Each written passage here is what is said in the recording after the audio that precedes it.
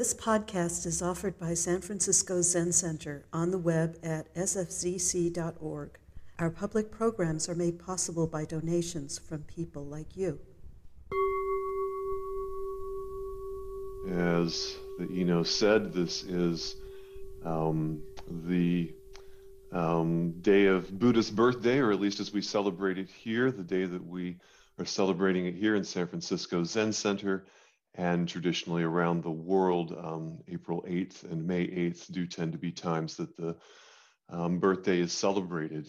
And I was thinking about a life, when you watch the biography channel. We have this channel where they go through biographies and they talk about, for an hour or 90 minutes, someone's life. And there's usually a thread throughout that life, that this person, an artist, a politician, someone, a scientist, this is a thread throughout their life. And you kind of get that theme by the time the episode is over about the biography of this person. And I was thinking about the biography of the Buddha and what that would be, the thread that runs through the Buddha's life.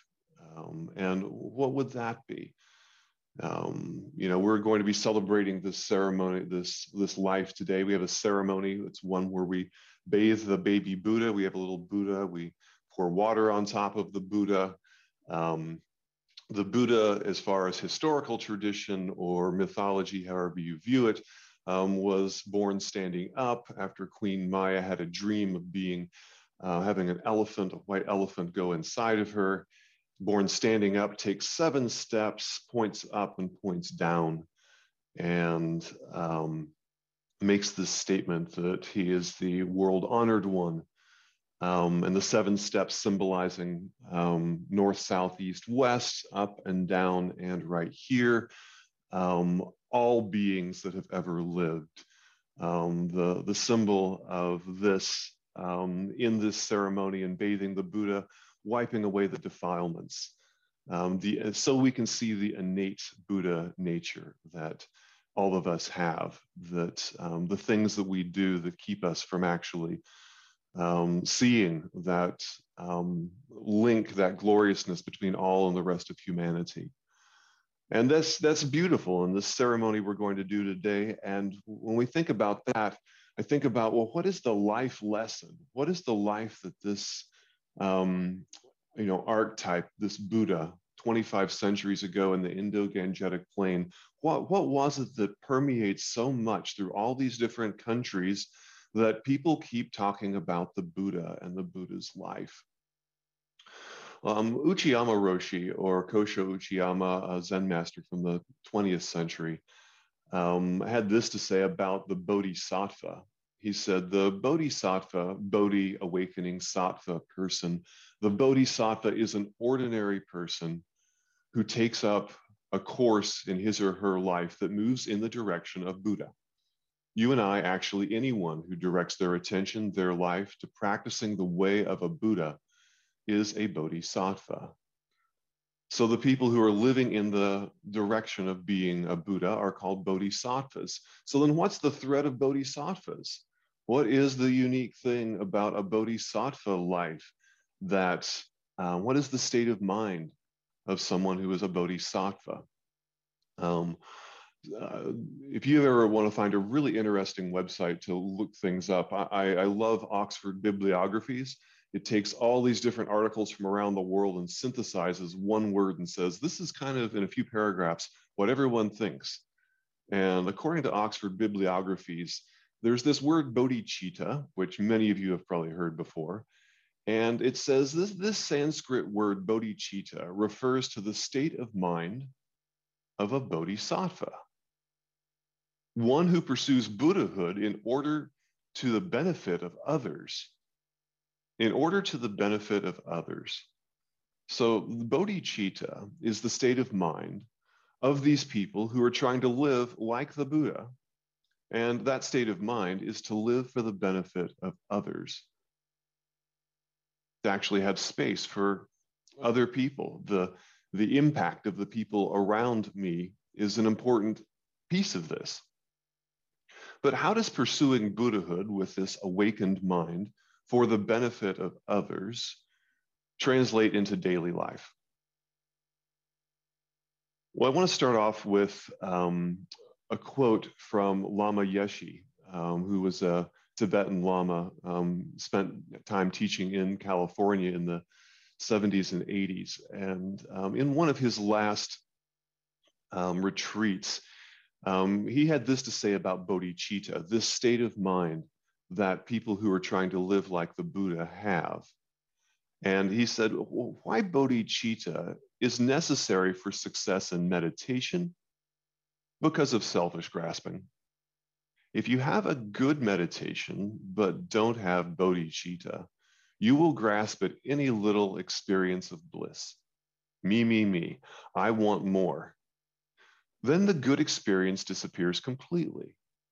Grasping is the greatest distraction to experiencing single-pointed intensive awareness and meditation.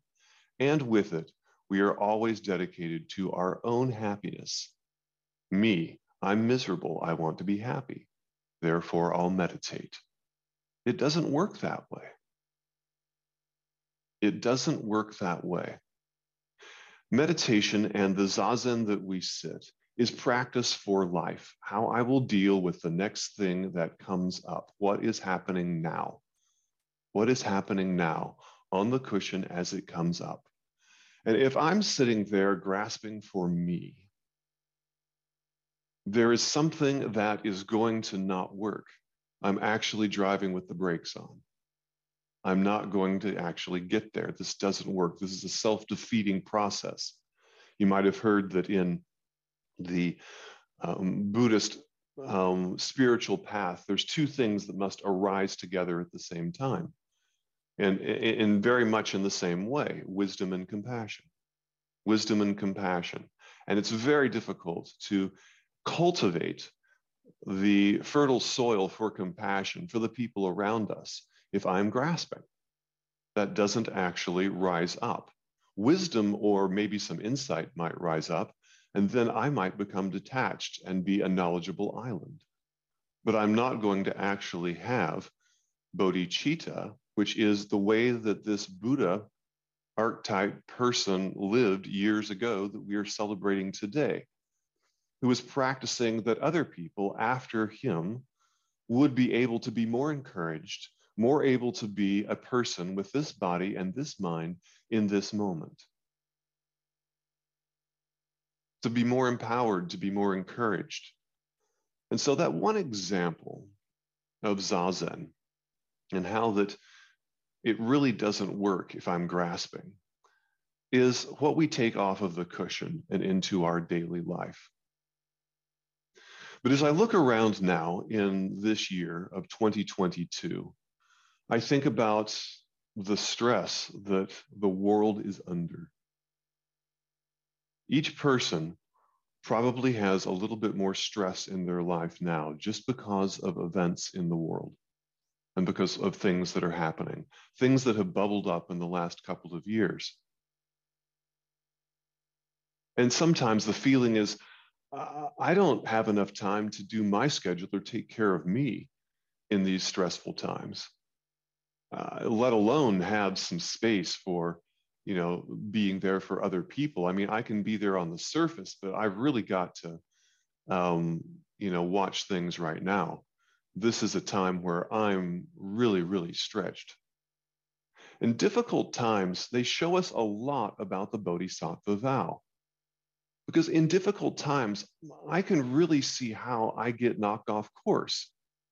And I can see where I need to take extra care because my margin of error is smaller in difficult times. My margin of error is smaller in difficult times.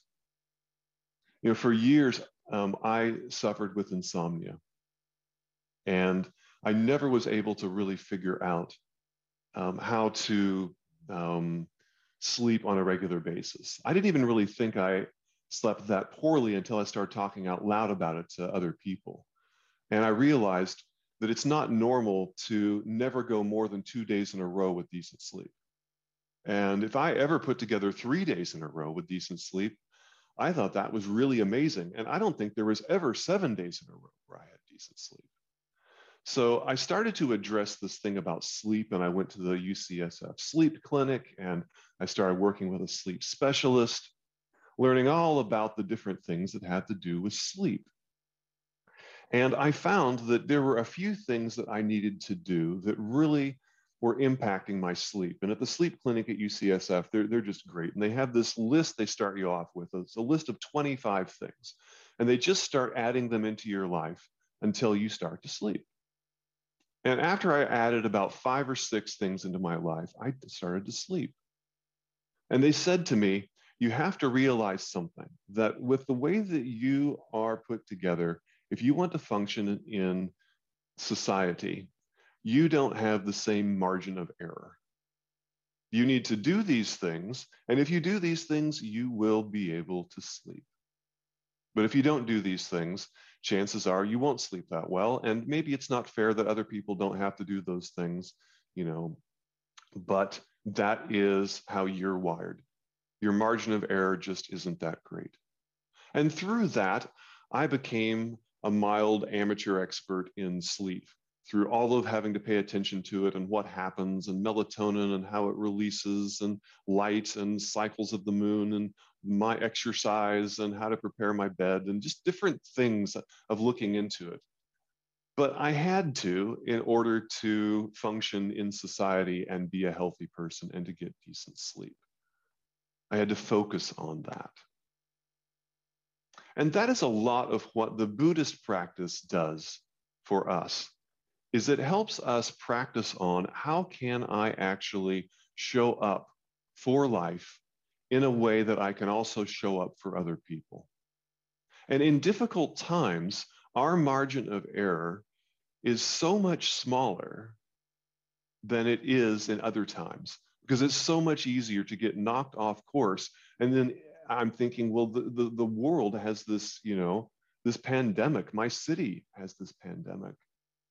We have things that have bubbled up politically. We have things that have bubbled up with social justice. We have things that have to do with wars in this world and economic collapses. And these things are stressors, and they can pull me off course. And I can worry and I can be anxious. And I can feel like just getting through my day, is enough. And I don't really have a lot of extra time for the imperfections of the people around me. And I start to grasp at my happiness, my stability, and to get to be a little bit of an island. The Michael Island that says, I need to take care of this here. This is most important. Stressful times show us a lot about the Bodhisattva vow. And what I want to talk about and emphasize for the rest of the talk has to do with living in difficult times and the things that I've learned from the people around me and from the teachers at Zen Center and from very insightful folks that have lived through difficult times. And I propose that the way that a person can actually thrive in difficult times, like the Buddha, who lived through a time of great war and strife and saw friends and family killed and villages razed, the way that we can actually live in difficult times and thrive is by realizing that it's a team sport and by realizing that I'm not disconnected. There's this quote that I just love. One of the students that I work with gave it to me, and we're not sure exactly who said it, but it is, if not for this rock, sighed the shadow, I could be in the sun. If not for this rock, sighed the shadow, I could be in the sun. And that is how I feel many times. But it is a team sport, and those three objects are connected. and they don't exist without each other.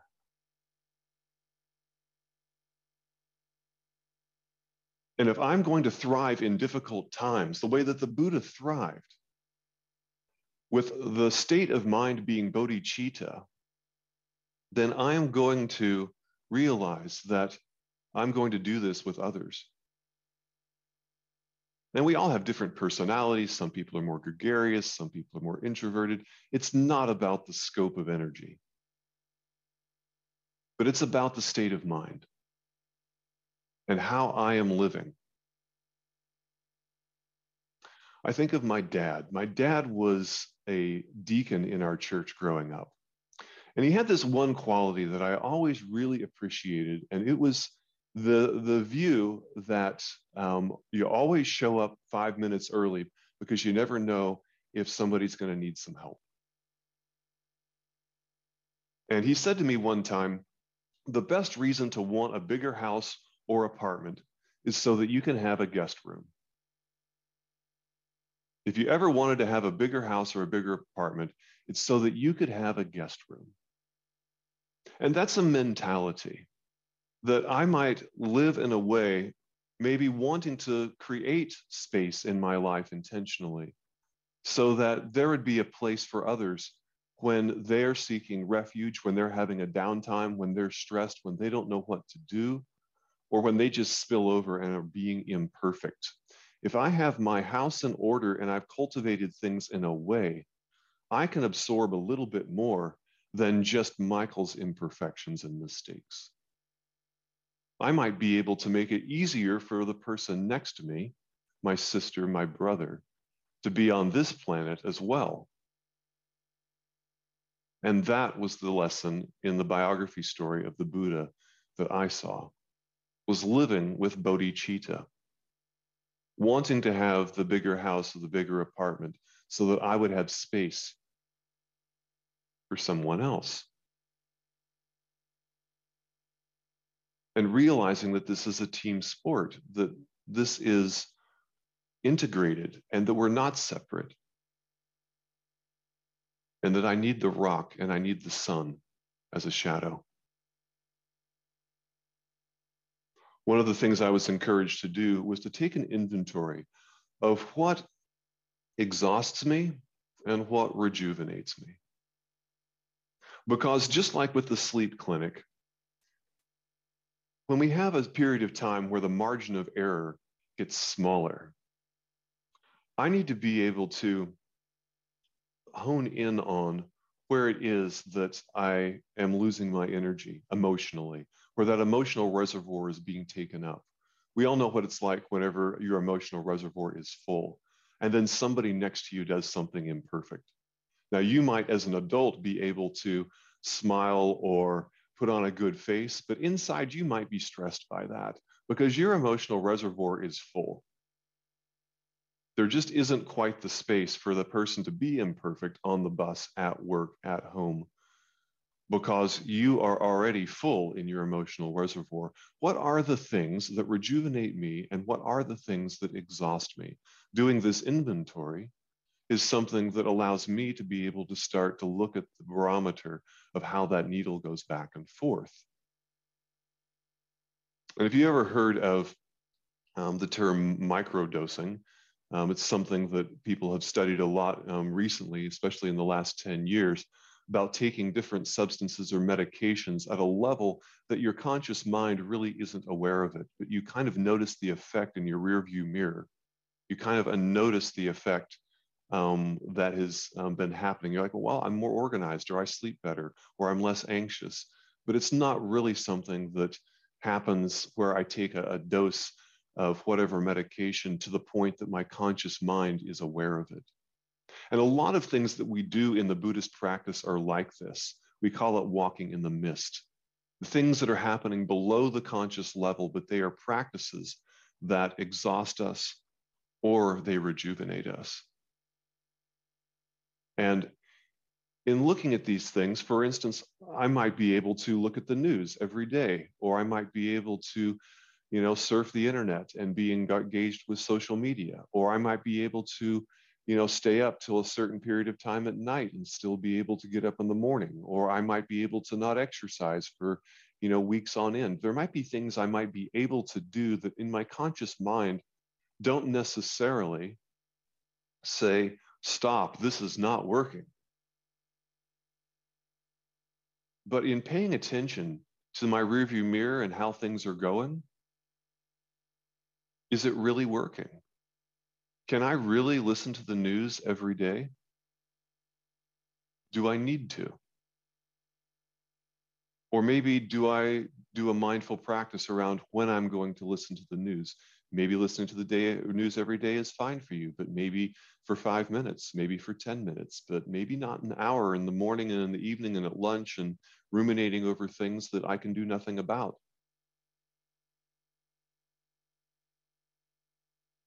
And maybe I can get away with not exercising for times on end, or maybe I can isolate myself and whatever it is that I do to escape, maybe it doesn't bubble up to my conscious mind so much today. But I noticed the last time that I was around that person that was annoying, I didn't have much bandwidth left for that person. And I was an adult and I did the right thing and I put on the right face, hopefully, not always. And then I could notice in their face that they realized that I was just putting on a good face. Because I really didn't have the bandwidth inside for their imperfection or their mistake or their spilling over. I wasn't able to be there for them because I was already full in my emotional reservoir, because I was already anxious from the way that I was living, from my lack of sleep or my disconnection from the people around me, or from the way that I seek entertainment or escape, or just any infinite number of things that I might be doing in my life that don't bubble up to the place that I say that in my conscious mind, this isn't working for me. But I notice that when I interact with people around me that aren't necessarily so perfect, in my opinion, that my body has a reaction. I have a feeling that I can't naturally show up for people. And you know what it's like when you naturally show up for people. That's great. It's great. Somebody is having a moment. They need you to hold the space. Maybe you're not really even saying anything, but just your presence is helping. But you're not feeling overly burdened. You're not feeling that your emotional reservoir is spilling over. And you can take that, and that person can tell that, and you can see it in their face. And we all know what it's like to be around that person. You can think of people in your life that had space for you and you didn't have to be perfect. You could be creative. You could make mistakes. You could try on new hats. You could just generally be yourself and you could try things out. We know what it's like to be around a person like that. And we also know what it's like to be around someone else that is not like that with us, that is critical, that is tight, that doesn't have the time, that is overly burdened by what it is that's going on in our life.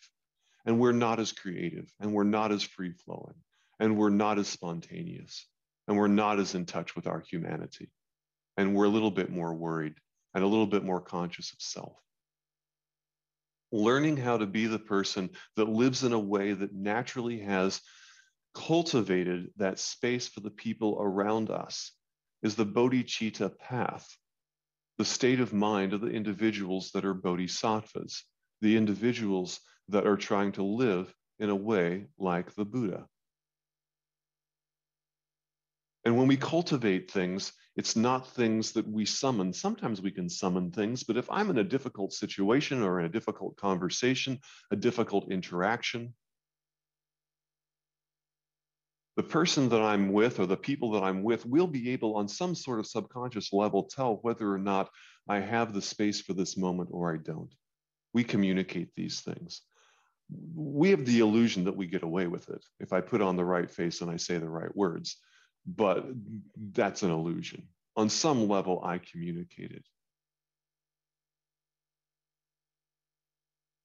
And people notice.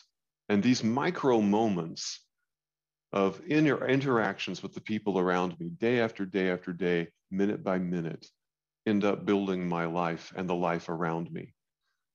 I'm that little pebble that gets dropped in the water, and that ripple effect, the impact of my state of mind, starts to spread out around me. And that impact of that little pebble 2,500 years ago in the Indo-Gangetic Plain has been rippling out ever since, and has been making the world a better place, and has been creating space for people to be with this body, in this mind, in this moment, with a little less suffering. And cultivating something, as opposed to having to summon it in the moment, is a huge thing. Well, we all know what it's like to cultivate something. We do it every day when we go to bed. You don't plop down in bed, 10 seconds between, oh, I need to go to bed, and then 10 seconds later, you take off your clothes, you jump into bed, and then you say to yourself, 1, 2, 3, sleep. You don't summon sleep. You set everything up. You set an environment up. You set a mentality up. You set a place up. You try to relax, and then you set it all up, and you don't know when it happens, but somewhere in there, boom, you're sleeping.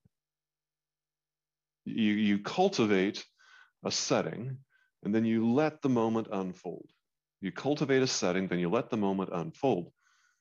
And so we live in a way that we cultivate. What is working for me? What is exhausting myself? What is rejuvenating myself? And paying attention to this as I'm going throughout my day, how I'm living. Am I living in a way that is more winding me up or more expanding and letting me be spacious? I can create a schedule for my life. I want to do these things. Here's my schedule. I create a schedule for the week. I create a schedule for the day. I look at the schedule for the morning, and I might say, this looks doable. This will be my schedule. But if I do it with a razor thin margin where everything has to go just right, then I might get really wound in trying to make this happen. And if it's a series of things that make me tight and tense, I might not have much space instinctively, spontaneously cultivated when trouble arises, when a situation arises, when tension arises. Until I have a little extra room in my house, I can't naturally show up for others. And it's the little things in life. It's noticing when that grasping occurs, when that want occurs, when I want something for me that gets in the way of other people. I think of something really literal that has to do with food. I love avocados. And I love it whenever at the city center kitchen, we have avocados available for salad. And they've sliced those avocados and they're there. But you don't start with the avocados, you actually start with the grain and the soup. And so you're in line and you can see the bowl of avocados on the table on your left, and you can see other people going and taking avocados. And if you're late in line, you might notice that the avocado bowl is getting low and you haven't gotten your soup yet. And you're just hoping, I hope that there's avocados when I get there. And then you see someone out of the corner of your eye taking a lot of avocados. And you're thinking, oh boy, I don't know if I'm going to have any avocados. It's just a very literal, primal grasping. Food. And other people get to go first. What is it that interrupts the grasping? There's different things. There's mindsets. And I love it when people talk about mindsets, the mindset of creating space for others. So I had this one thing that I did just as a practice thing whenever I'm looking at avocados. I imagine in my mind, as I'm standing there with my plate of rice, I haven't got my soup yet, and I have all this food in front of me, I'm going to get fed. And I imagine that across the room, instead of seeing people take avocados, I'm seeing a row of 5 or 6 children that are 3 years old that don't have food.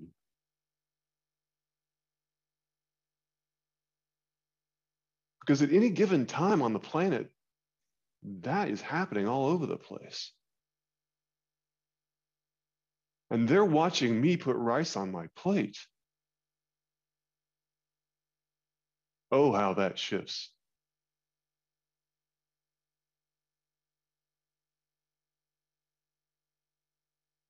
And I don't care about avocados anymore.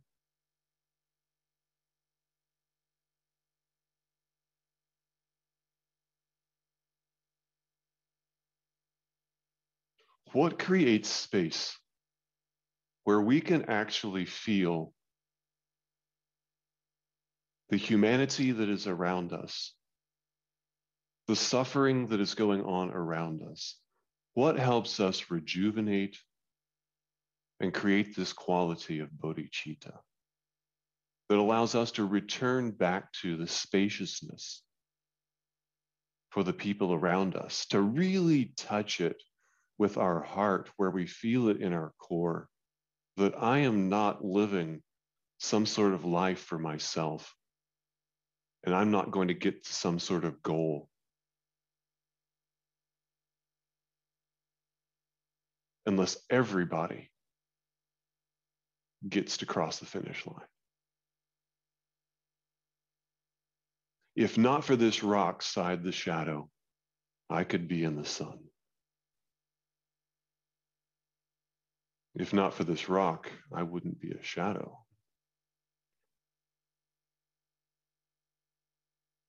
The Heart Sutra is one of the most quoted and chanted verses in Buddhism, especially in our school. And the Heart Sutra starts off, and it really tells us the way this whole thing works. I often think that the first sentence of the Heart Sutra is Buddhism in a nutshell. It's everything about Buddhism right there in a nutshell. And the Heart Sutra, you'll see it, carved into ancient walls, and you'll see it on so many places, because it really starts to get into what it is to be a Buddha, what it is to have bodhicitta. Wisdom and compassion have to rise up together. And in the very first sentence, it says Avalokiteshvara Bodhisattva. So the Bodhisattva we already know about. Avalokiteshvara is the archetype of compassion. This is the Heart of Great Perfect Wisdom Sutra, and it starts off with the archetype of compassion. Avalokiteshvara Bodhisattva, when deeply practicing prajnaparamita, the perfection of wisdom. Wisdom and compassion rise up together. Avalokiteshvara Bodhisattva. Bodhisattva, the one who lives with bodhicitta, the one who lives with space for the person next to them, for their fellow sister, their fellow brother. And doing it with compassion, Avalokiteshvara, when deeply practicing prajnaparamita, the perfection of wisdom.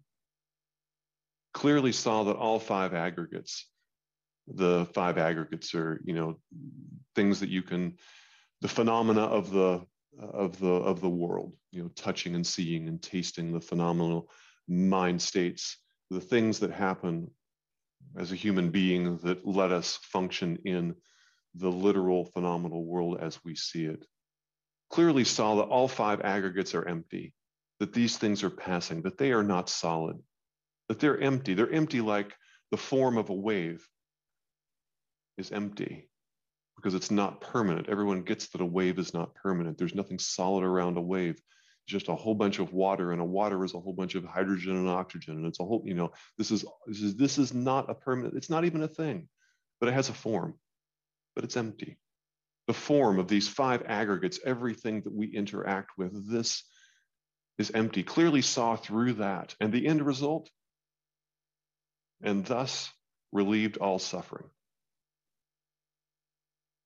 Avalokiteshvara Bodhisattva, when deeply practicing prajnaparamita, clearly saw that all five aggregates are empty and thus relieved all suffering. Buddhism in a nutshell.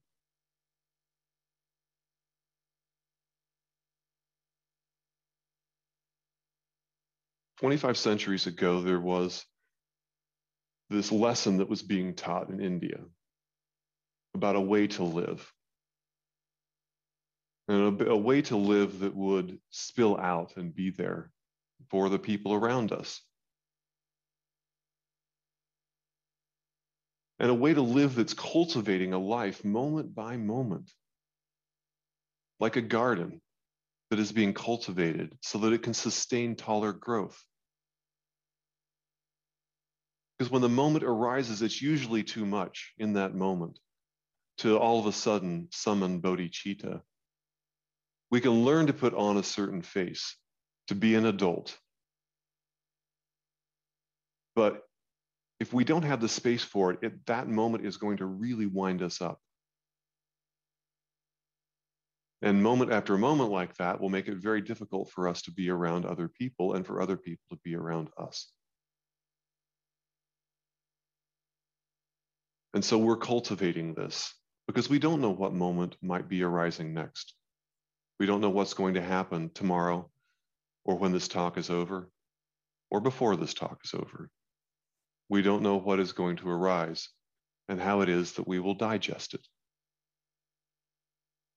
And so we're cultivating this extra room in our apartment so that when the person next to us has an imperfect moment, when they need some place to be, when they need to feel spacious, like that person that we were imagining earlier, when we were talking about imagining the person in our life that we've had that was spacious for us, who just seemed to be a grandmotherly mind, that had this spacious mind that was there for us, and we didn't have to be perfect, that allowed us to grow and to have the fertile soil that where we could be creative and try on different things. And we had oxygen to breathe and didn't have to be so perfect.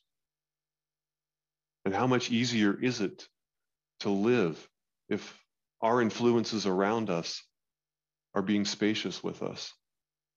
And how much easier is it to be with each other if we have cultivated a way that allows us to naturally show up? This is a lifelong process, and I get overwhelmed all the time in my emotional reservoir with things that have spilled over.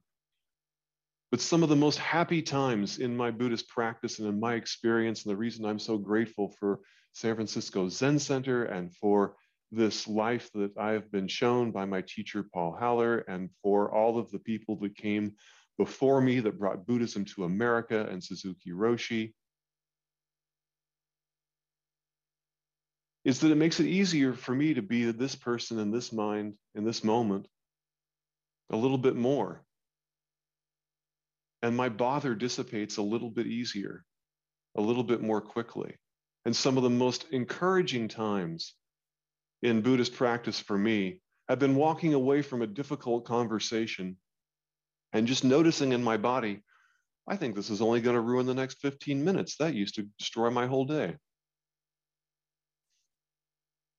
Or being in a conversation with someone that I find to be impossible, and realizing that even though I still find them impossible, and even though they wind me up, some molecules of compassion actually creeped into the conversation. And I actually do feel for them a little bit.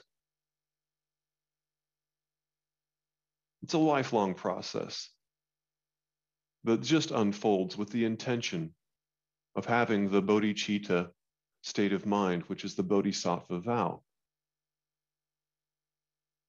The important thing today, and the lesson of how the Buddha lived, is that those around him and those who came after and heard about his life would be encouraged to live for those around themselves connected, compassionate, and awake. That they would seek to create a little more space for the needs and imperfections of their sisters and brothers by living a life attuned to what is making me more generous or more tight.